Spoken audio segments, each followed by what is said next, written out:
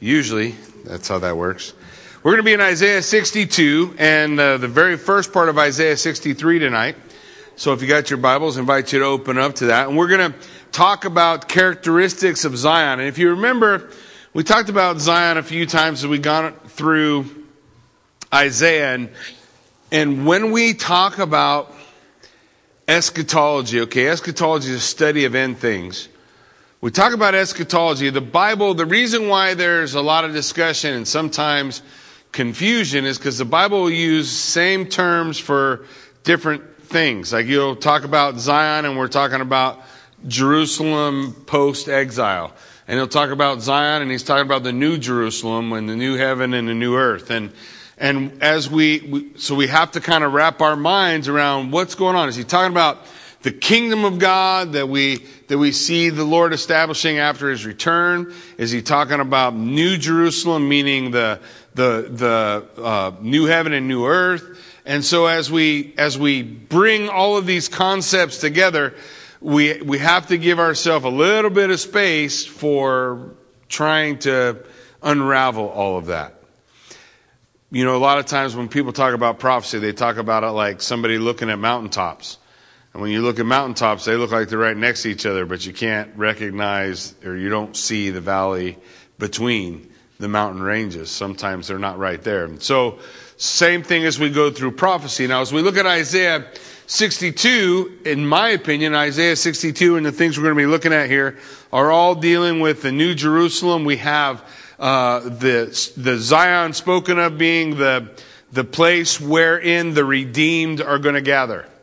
The promise that one day you don't have to worry about locking your doors. Isaiah is going to use illustrations like that to just try to emphasize the idea that there'll be a day when you don't have to be afraid. You don't have to worry about the wicked or enemies coming and stealing your stuff or whatever things. And those are going to be some of the parallels that Isaiah uses. Now, the trick is that we have to understand or recognize what are we looking at when Isaiah is talking about. Because as we wrap up 62, as we work our way through 62, he's going to be looking toward the day of vengeance. You remember when Jesus came, he read Isaiah 61. And he said, I have come to proclaim the year of the Lord's grace, right? He's come to the Lord's favor. I'm going to proclaim the year of the Lord's favor. And he stops reading in Isaiah 61, first 3 verses. What he doesn't read is, and the day of vengeance of the Lord. And so when we talk about the day of vengeance, you need to understand that there is a judgment day. The Bible talks about a judgment day. There will be a judgment day. But the judgment day is spoken of as a day. And the time of the Lord's favor is spoken of as a year. The point being, God's judgment is smaller, shorter, less than the period of time wherein God is extending his grace. And so that's what we've seen in reality. So we look at Isaiah 62, the characteristics of Zion. Here's what he begins in verse 1. For Zion's sake, I will not keep silent, and for Jerusalem's sake, I will not keep quiet, until her righteousness goes forth as brightness, and her salvation as a burning torch. And the nations shall see your righteousness, and all the kings your glory, and you shall be called by a new name that the mouth of the Lord will give. So the Lord begins by saying, look, this is something I'm going to accomplish. So the glorification of Zion, the glorification of the believer, is something God accomplishes. We don't do it. God does it. We're going to, maybe muddle's not a great word, but we're going to muddle our way through life, doing the best we can, being sanctified, God growing us up, changing us from the inside out.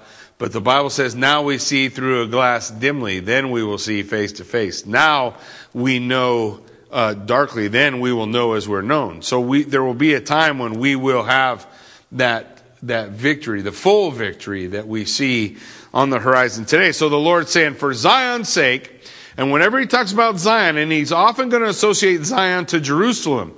And what I think we want to do is, I don't think we want to be so nationalistically focused. I'm not saying that God doesn't have a plan for Israel, but we don't want to be so nationalistically focused that we forget that God also uses those same terms for the New Jerusalem, for new heaven, new earth, for the culmination of the glory of God's people.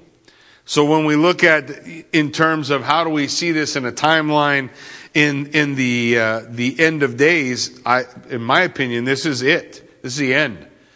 There will be the glory of God's people. They're gonna shine. The Lord's gonna be with them. We'll see these things as He lays out. He says the righteousness and salvation will be like a burning torch. That's going to be the light. That's what we're reflecting of Him. If you remember, Jesus declared that He is the light. The book of Revelation tells us that in the new heaven and new earth there will be no sun, because the Lord will be the light.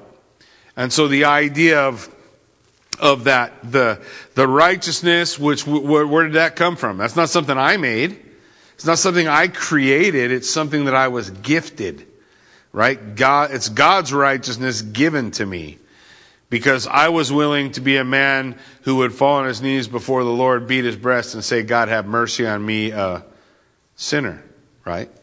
And the Lord said, that man left justified. That man left declared righteous. So it's those who humble themselves before the Lord that are lifted up, right? And so this righteousness and salvation becomes the light. And that light is what draws the nations. And the word for nations, goyim, it's Gentiles. It's the rest of the world. It's all the people seeing the light of God's redeemed. Seeing the beauty of God's redeemed. And all the kings, the big kings, the good kings. It's not like for them in their day, Israel's a little place. They're not famous. Nobody somewhere is studying all the kings of Israel. No, we study the kings of Rome or Greece or Egypt right. We see all those things, but nobody's really focused in on the king. But the Lord's saying all those kings, all those bigwigs, all those famous people, they're going to see your glory. All people will see the glory of the redeemed. Those whom the Lord has saved. And then I love this, because He says, not only will the kings see your glory, but you will be called by a new name. Now that ought to ring a bell, right? You will be called by a new name that the mouth of the Lord will give. You will be called a new name that you don't know, that God knows. And when the Bible talks about you'll be given a new name, what is He saying? He's saying, listen, there's going to be such a change of condition and a change of character in your life that you're going to need a new name. Your name's not going to work anymore, because you have been so transformed, so changed that there's going to be a new name. Revelation 2:17, when we are reading the 7 letters to the 7 churches, it says this: He who has an ear, let him hear what the Spirit says to the churches. And to the one who conquers, the overcomer, right? The one who by faith believes, I will give some of the hidden manna, and I will give him a white stone and a new name written on that stone that no one knows except the one who receives it. What's He talking about? You're going to be so changed, so transformed, God's going to give you a new name. That's the point that He's laying out. Isaiah 56:5, the Lord says, look, I will give in my house and within my walls a monument and a name better than the sons and daughters. I will give them an everlasting name that will not be cut off. So God's saying, for His redeemed, for the saved, which will incorporate the nation of Israel and the church. The nation of Israel is called the ecclesia in the Old Testament. The book or the Septuagint uses the word ecclesia, which is the same word for church in the New Testament. The point being, these groups become the redeemed of the Lord. Right? How is it that the Israel gets saved? Just by being born a Jew? That's not what the Bible teaches. The Bible doesn't teach you are born into salvation. The Bible teaches that Israel are those who follow the example of Abraham. What was his example? Abraham did what? Believed God, and it was accounted to him for righteousness. So Abraham, by faith, becomes a child of God. How is it that Israel is saved? They, by faith, become children of God. How is it that people in the church are saved? By faith, they become children of God. You get, it's the same event, although in the difference is in the Old Testament, the nation of Israel is looking forward to a Messiah, and in the New Testament, we're looking back to one. Right? But both ways, you're looking forward to the one who is going to redeem. The nation of Israel is looking forward to their Redeemer. The church is looking backward to their Redeemer. But we're looking to the same Redeemer. We're looking to the one, the only one who can save. So he's laying this out. What is this characteristic of Zion? Zion's going to be called by a new name, and it's a work that God does. God accomplishes that work. And verse 3, Zion's going to be crowned with glory. He says in verse 3, you shall be the crown of beauty in the hand of the Lord, a royal diadem in the hand of your God. Now, it's interesting because the Samaritans, you guys have heard, before that there's this animosity between the Jew and the Samaritan. And where that starts is roughly about Isaiah's time, probably within Isaiah's 100 years of the exile of the southern kingdom, so he sees the exile of the north.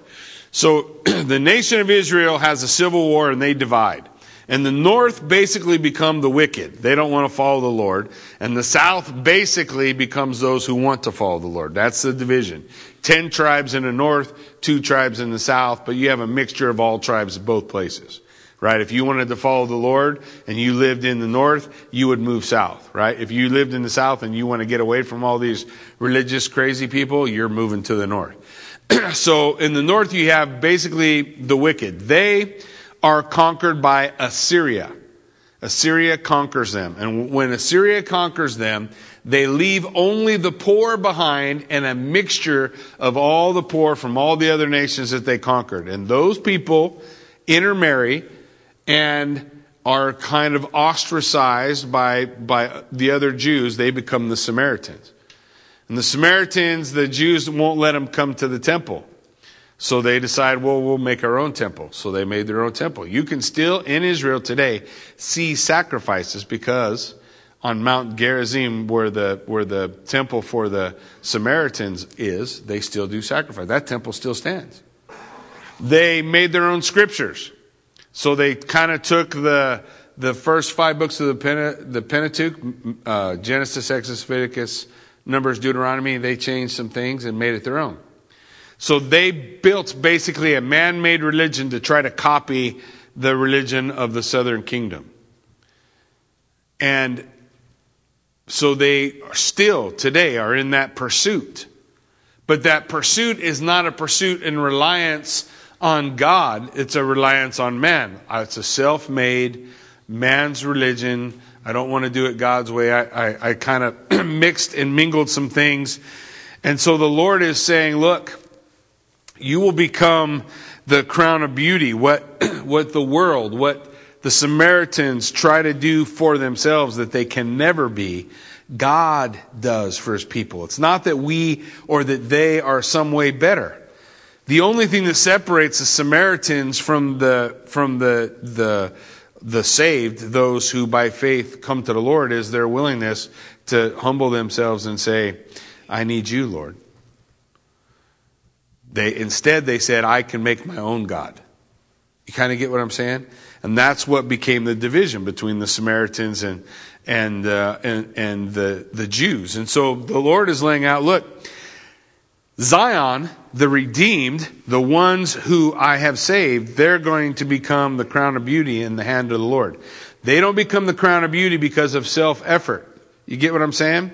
And if you got time, read Ezekiel 16. Ezekiel 16 talks about the nation of Israel. And God likens the nation of Israel to a baby who was thrown away in a field, still laying in its afterbirth. And God says, nobody wanted you, but I want you. Nobody cared about you, but I care about you.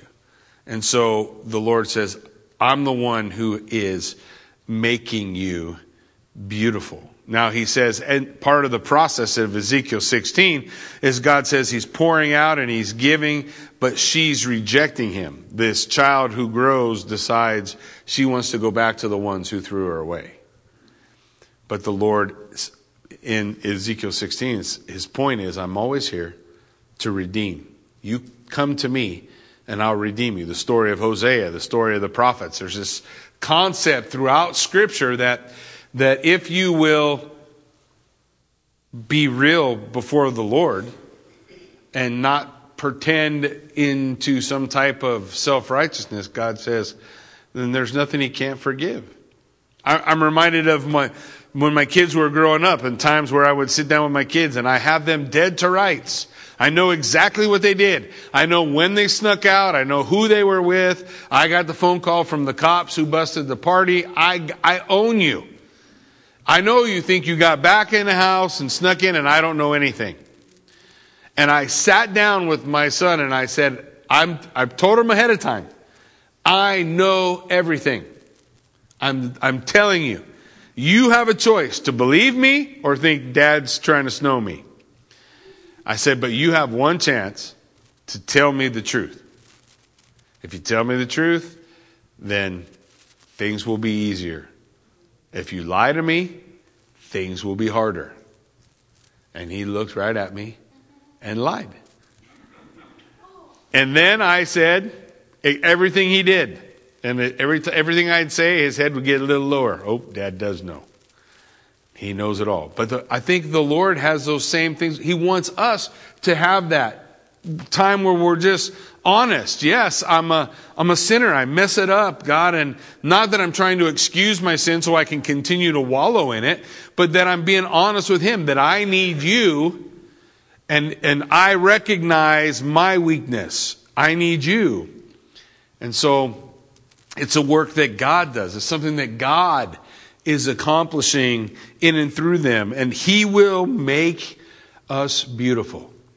Not because we become beautiful all by ourselves, but because we entrust ourselves to him.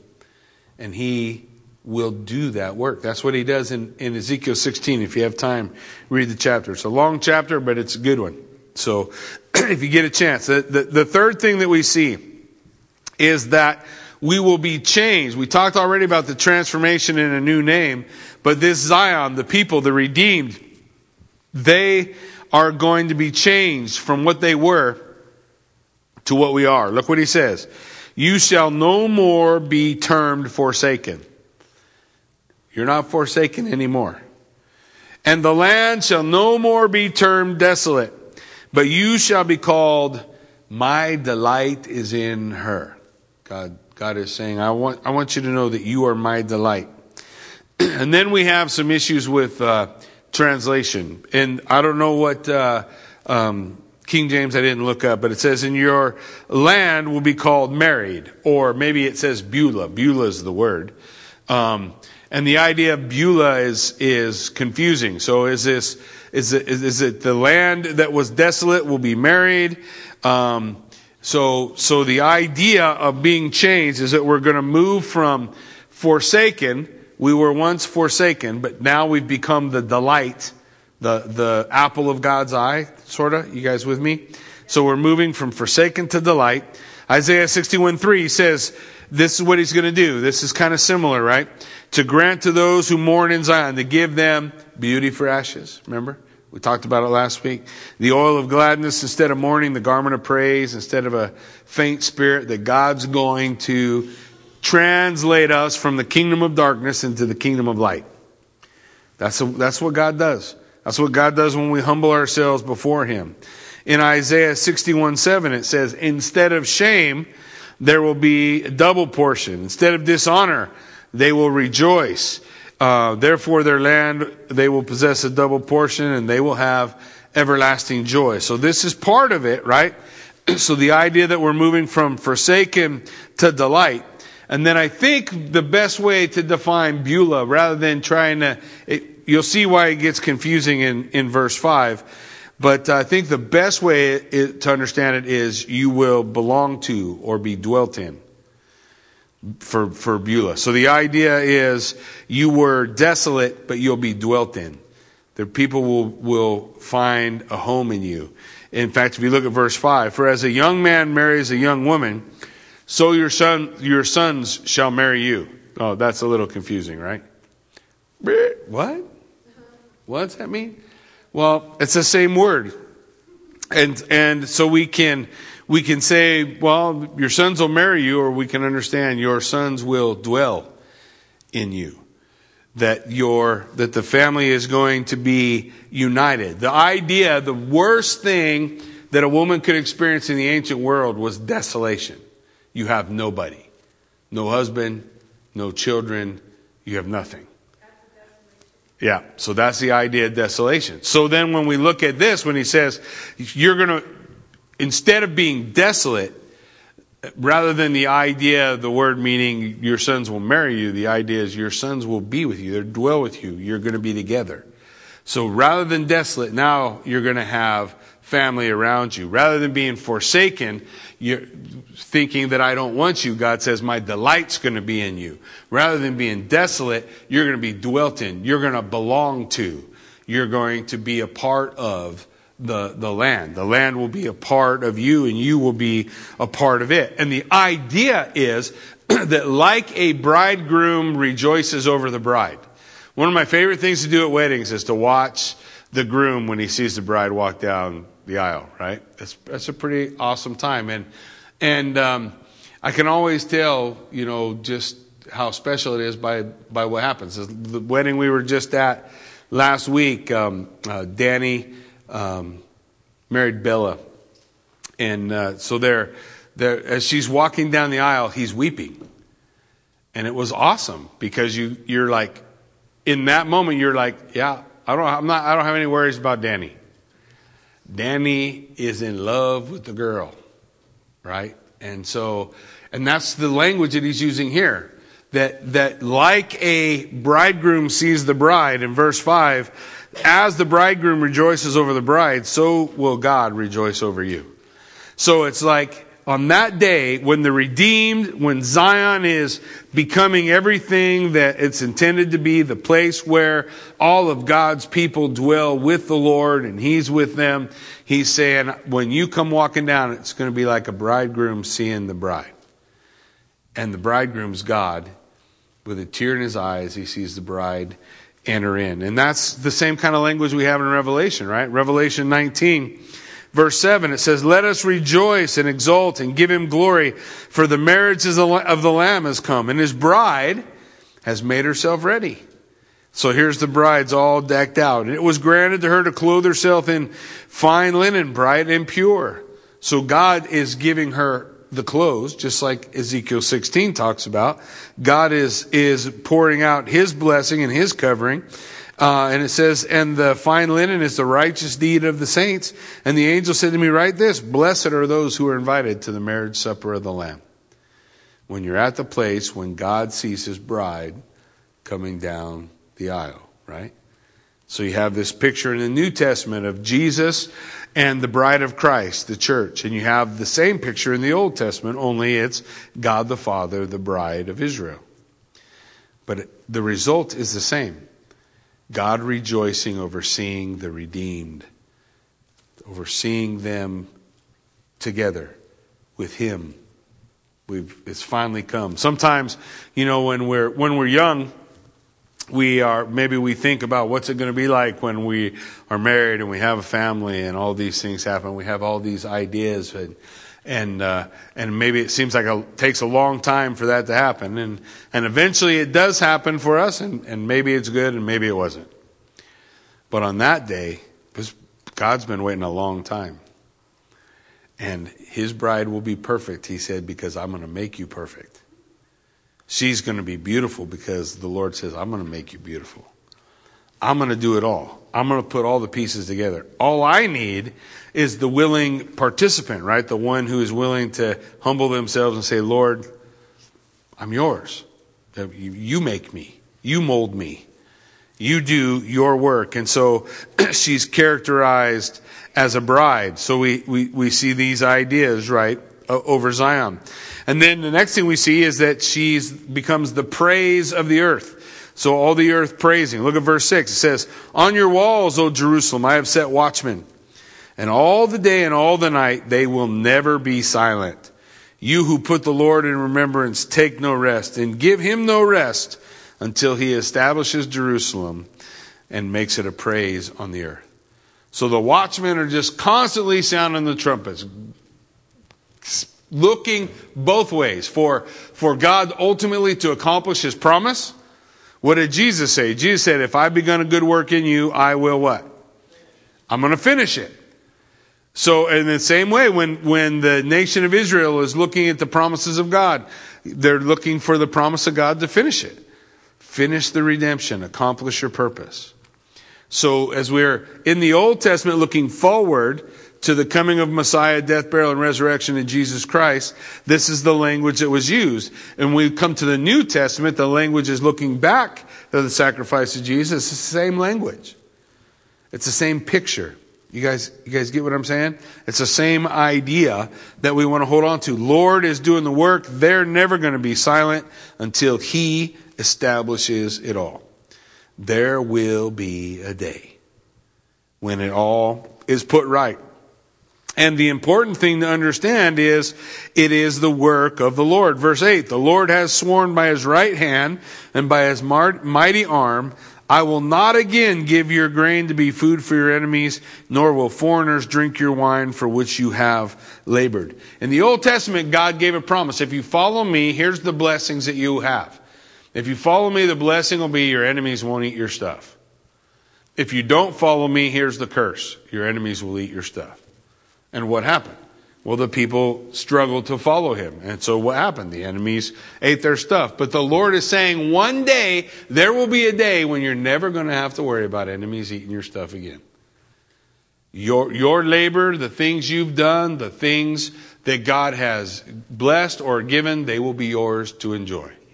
And you won't have to worry about those things coming. It's not the idea that, look, I need to be good because if I'm not good, then the enemy will come. Because when we come to the time of the redeemed, the time of Zion, there are no wicked. The wicked are gone. There is the righteous.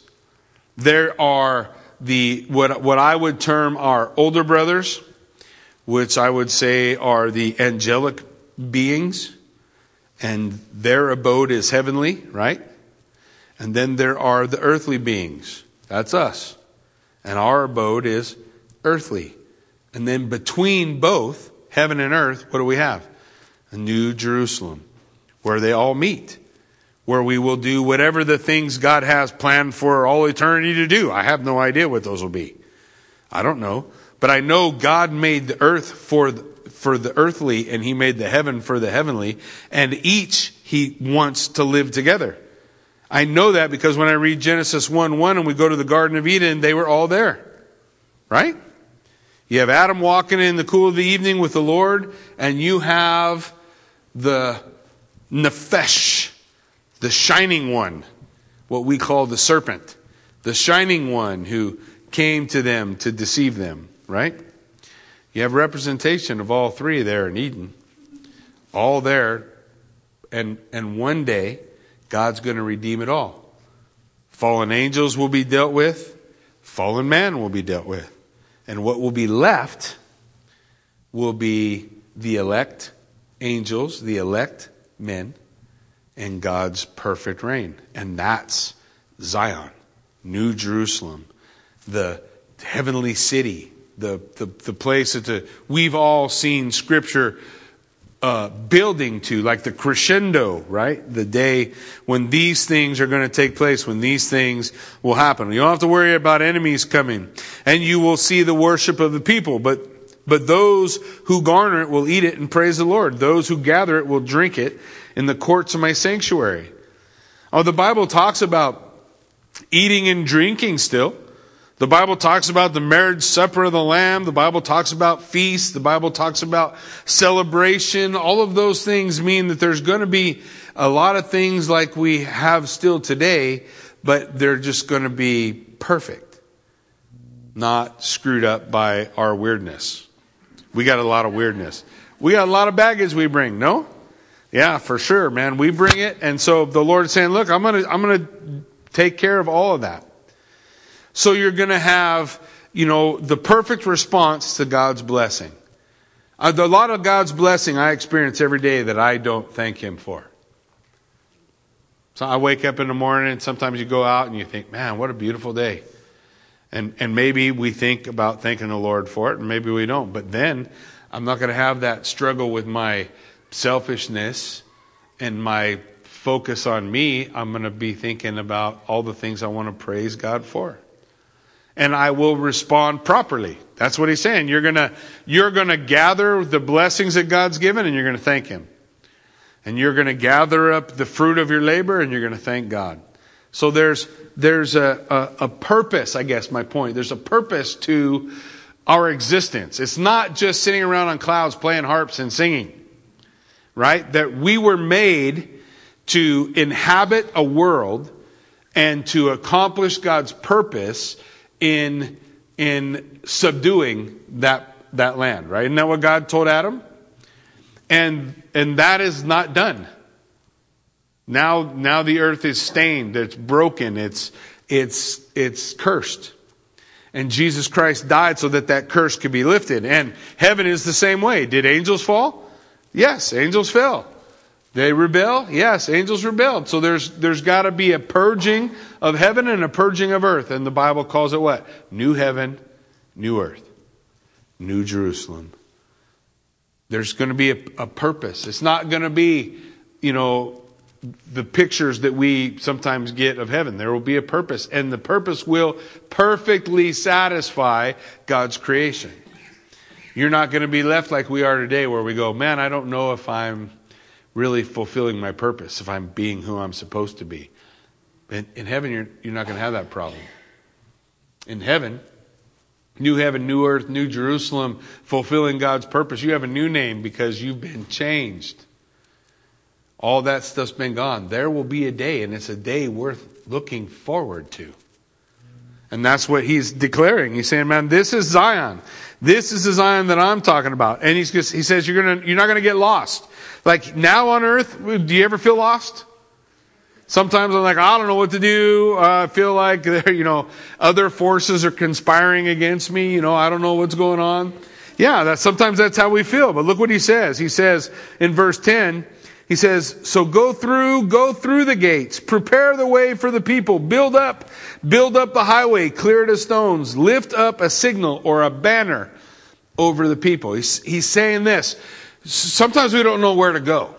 But in the Old Testament, God talks through the prophets about establishing a highway that's elevated. So wherever you are, you can see it. Oh, there it is. That's where we're trying to get to.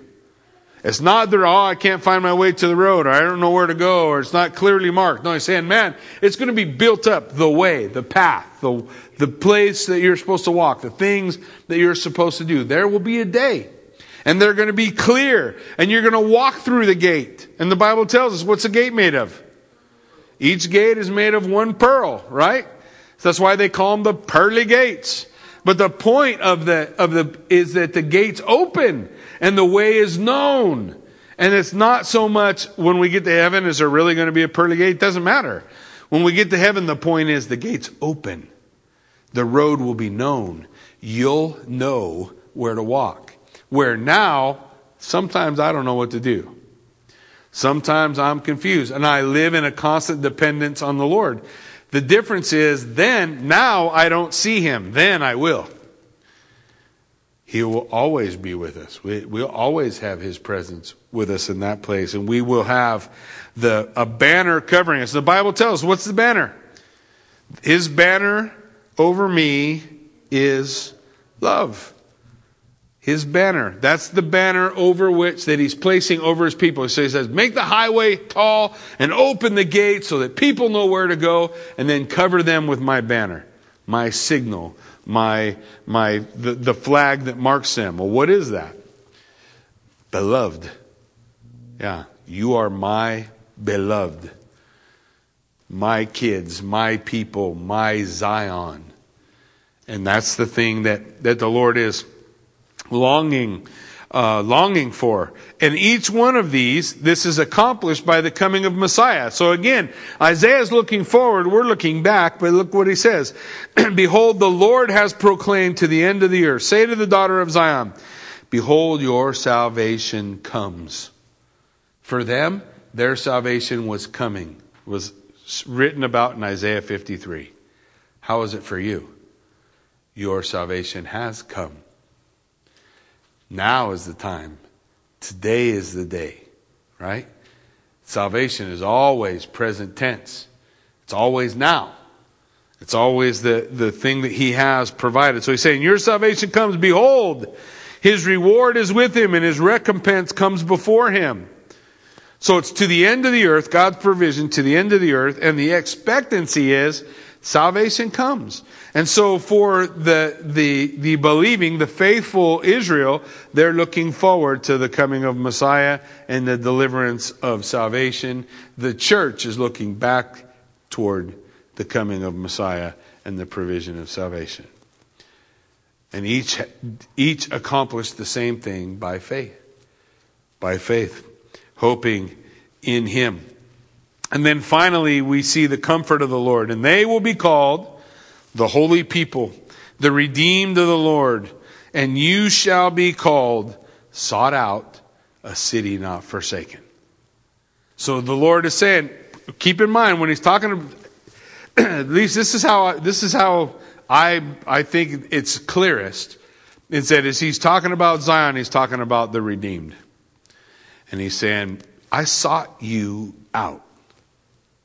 Right? What did Jesus say? There was a shepherd who had 100 sheep and he lost one. What did he do? He sought it out, right? He went and found the lost one and he brought it back. So he's saying, I want you to know you're the sought out ones. And you're not forsaken. And so when we, in this world, feeling lost and alone and all the different things that we may experience here, he's saying, look, this is what I want you to know. You're not forsaken. You're sought out. You are ones I want to touch. I want to save. I want to perfect. I want to beautify. So the end result of our salvation is a work of redemption and holiness and hinges on a relationship with him. He's saying, look, the redeemed of the Lord, this is who you are.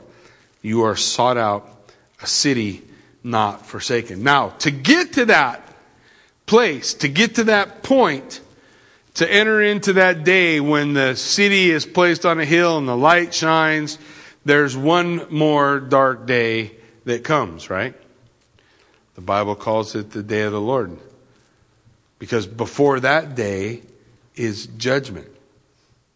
The day of judgment. And in Isaiah 63, he's going to describe that. He describes this as the return. We have the coming of Messiah prophesied in the Old Testament as he comes on a donkey in peace. He is meek and gentle.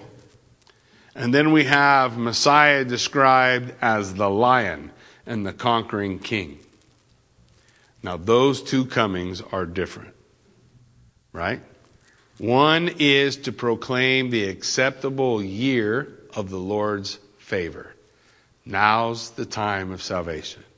You with me? The second will be to proclaim the day of God's vengeance. Every father at some point, every parent at some point has a line in the sand that says this far, no further. Cross the line, discipline comes. And so does God. So does God. There will be a day when his creation will answer to him. You're free to make whatever choices you want, but freedom doesn't mean you're free from consequences of those choices. I can go out the door today and choose to do anything I want. I can jump on my motorcycle and go 100 miles an hour home, and Rusty can pull me over and take me to jail. Was I free? Now, should I be mad at Rusty? Rusty, what a dirtbag, man. What's going on? You can't just take me to jail. Yeah, you can. You were free to do whatever you wanted to do. Right? But there's also Judgment Day. You pay for what you do. Right? That's not uncommon, but for some reason our world today has a hard time wrapping their mind around that idea that, you know what? There will be a judgment. I am free to reject God, but I will one day stand before the God I rejected to give account. To give an account for the fact that I chose to reject you. And now you can't say, well, if God was really love, he wouldn't have that. What are you talking about? Everything on earth is like that. There's not something that's not like that. I can't say, I took a job at Home Depot and I decided my first day of work to steal everything. Well, I was free to make that choice, but I shouldn't be judged for it. On what earth does that ever happen? That's not how we live, right? Nobody lives like that. This is for crazy people to talk, out of both sides of their mouth. Oh, God should be loving and there should be no judgment. But there's nothing on earth that speaks to that. Even in the wild kingdom, right? Animals are free. Do whatever you want. But if you're a monkey and you decide to dance on a crocodile's head, there's a chance you're not going to make it through the next day. Right? So, the same way. So let's look just the first 6 verses of Isaiah 63. It's something I refer to often. This is what the second coming, which will establish the kingdom and the coming of Zion, begins with. This is what starts that. Revelation 19 is dealing with Isaiah 63. It says, "Who is this who comes from Edom in crimsoned garments from Bozrah?" Bozrah is the capital of Edom. "He who is splendid in his apparel, marching in the greatness of his strength." Now the response, "It is I, speaking in righteousness, mighty to save." So this is the Lord. And to be honest, this is Jesus Christ. This is his return. So he's saying, who is this who comes from Edom? Bozrah, the capital of Edom, is on one end of an interesting valley. The valley is called the Jezreel Valley. You may know the Jezreel Valley by another name. There's a mount in the Jezreel Valley that a lot of people talk about. Har Megiddo. The Mount of Megiddo. Or Armageddon. So the Jezreel Valley is 180 miles long. It's been called by, there've been so many battles fought there. World War I, World War II. Previous to that, in the ancient world, Napoleon fought there. Napoleon called it the perfect battlefield. There's no end to amount of blood that had been shed in that valley. And so here he says, who is this coming to this valley? And you have the response, speaking in righteousness. It's the Lord, mighty to save, right? "Why is your apparel red and your garments like those who tread the winepress?" In verse 3, he says, "I have trodden the winepress alone. From the peoples, no one was with me. I trod them in my anger, trampled them in my wrath. Their lifeblood splattered on my garments and stained all my apparel." Why? Why would God do such a thing? Verse 4, "For the day of vengeance was in my heart, and my year of redemption had come." Remember what Jesus came to proclaim. "I've come to proclaim the year of the Lord's favor and the day of vengeance." Now, he doesn't proclaim the day of vengeance because he came to save. But when that period is over, when that time comes to an end, when the period of God's grace reaches its zenith, the point where God says, okay, that's it, then the next day is the day of his wrath. The reason why God can make a promise to Zion that there will be no wicked is because God's going to abolish all the wicked. The wicked end. And the way God describes the ending of the wicked, now whether it looks like this, we get the description, right? Somehow they're gone. Whether it actually looks like God trampling the grapes of wrath, but we understand the picture, right? We get the idea. So he's going to wipe them out. I looked and there was no one to help. The Lord says, I was appalled, but there was no one to uphold. So he said, I brought salvation. We can't deliver ourselves from the wicked any more than I can deliver myself from my own wickedness. I cannot do it.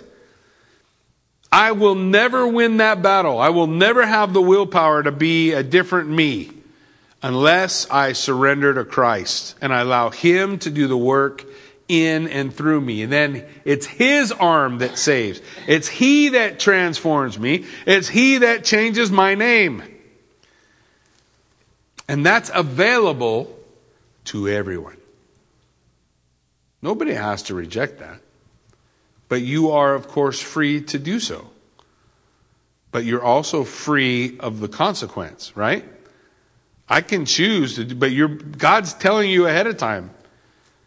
You can choose anything you want. You can live any way you want, do anything you want. You are a free moral being.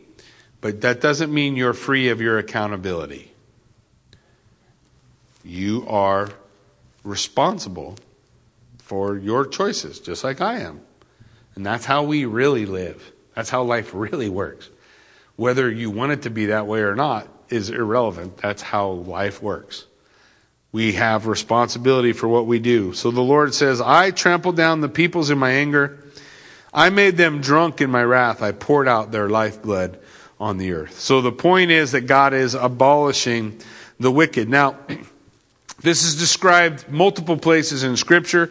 In Lamentations 1:15. Lamentations is written by Jeremiah as he watches God's judgment come on the southern kingdom. Remember I told you the northern kingdom got conquered by Assyria, and the southern kingdom gets conquered by Babylon.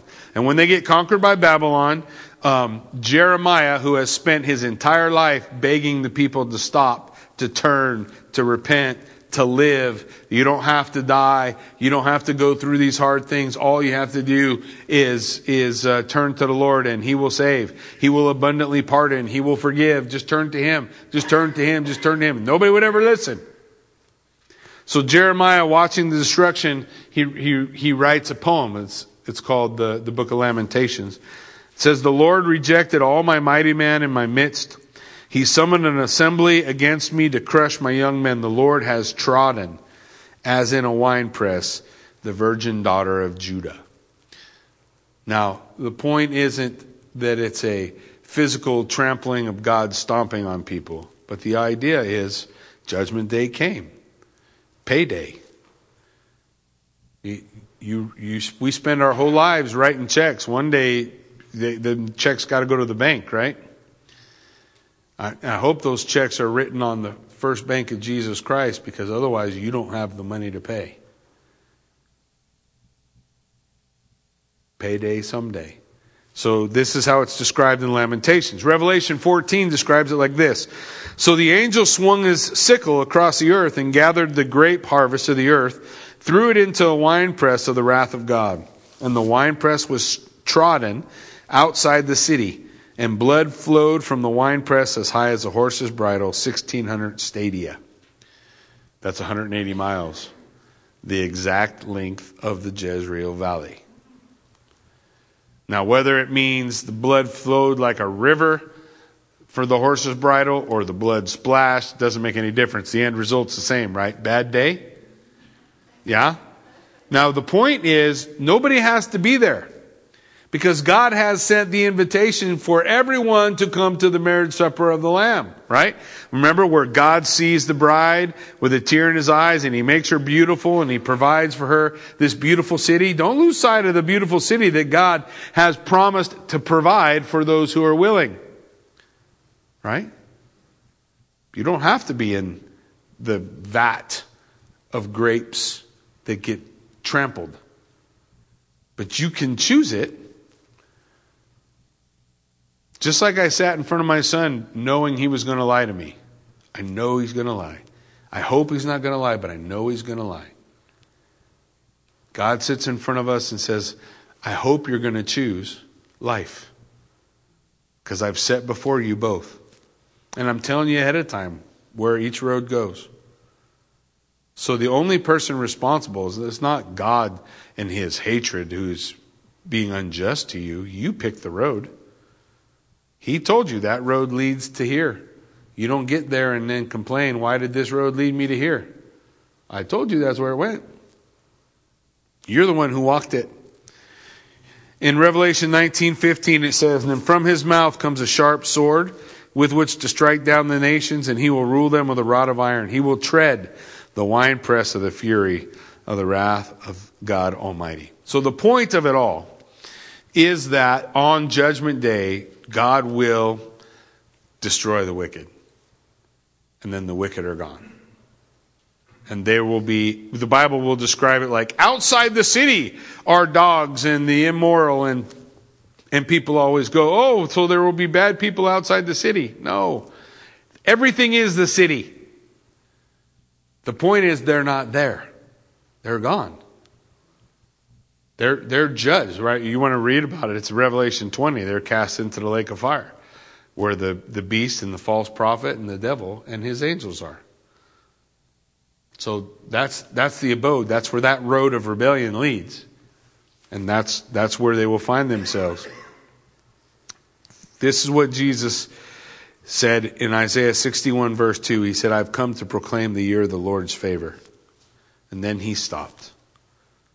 Now Isaiah 61 verse 2 goes on to say, and the day of vengeance. He will proclaim that day too. He will come and announce that day. He will land in Basra, walk through the Jezreel Valley, and it will be the end of the wicked. Judgment Day. That day will come. But so far, we still find ourselves in the year of the Lord's favor, which means there's time to repent. To be like that guy that we esteem who fell on his knees before Jesus and said, Lord, have mercy on me, a sinner. And Jesus readily forgave and restored and justified. Seems so easy. But the rebellion of man's heart just wants to kick against the goads, doesn't it? In Jeremiah 46:10 it says, that day is the day of the Lord God of hosts, a day of vengeance, to avenge himself on his foes. The sword will devour and be satisfied, and drink and get its fill of blood. For the Lord God of hosts holds a sacrifice in the north country by the river Euphrates. There will be a day. And just like the day of Zion will be the day of vengeance. As sure as the day of Zion's glory will be, so will be the day of vengeance. So in the same way, God is laying before us life, death. And then he says, you're free. This road leads to life. That one doesn't. Which one will you walk? Behold, now is the time. Today is the day. Amen? Why don't you stand with me? Let's pray. Father God, we thank you for this time. We can come together. We can study your word, Lord. I pray that God, it might ignite a curiosity in us to know and understand your word and to be challenged, Lord, that you know, for a long time you have been calling men everywhere to repent and believe.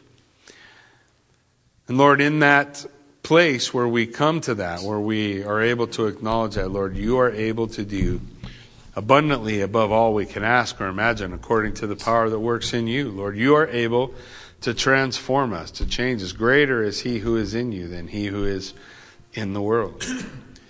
So that you are able to deliver us from the uttermost. So Lord, we pray, God, that we would come to that place in faith where we trust you, where we're able to say, I need you, God, and I need you to move and work in my life to accomplish your perfect plan and design. And then as I trust in you, Lord, then help me be patient as you work at your pace, not mine. I would love to be delivered overnight. Sometimes you deliver over years. And because I have to stay dependent on you. And the point of the whole exercise is to learn to be dependent on God. What happened in the garden so long ago when man rebelled against God was man declared independence. Lord, I don't need you. I got this myself. And so far we've done a bang-up job. So when we come to that day of salvation, it's declaring our dependence. I need you today. I need you tomorrow. I'm going to need you the next day. I'm going to need you every step of the way.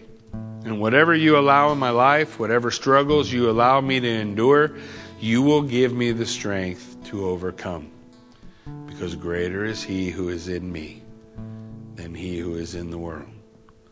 So Lord, we look to you, our deliverer, our Redeemer, and we look expectantly at a day when wickedness is gone and the righteous dwell together in unity. Lord, we look forward to the day when you will be our light and we'll know where to walk and what to do and how it all is supposed to work out. Look forward to the day when you redeem all things. But we also know that part of the process of redeeming all things is the day of judgment. So God, I pray that you make us diligent, because now's the time, today's the day. May we be willing to share the truth with anybody who will listen. It's not our job to save, it's just our job to tell. To call all men everywhere, repent, humble yourself in the sight of the Lord, and He will lift you up. So Lord, we pray that you would bless us as we put our eyes toward you. Help us as we walk with you, Lord, and be glorified in and through it all. We give you praise in Jesus' name. Amen.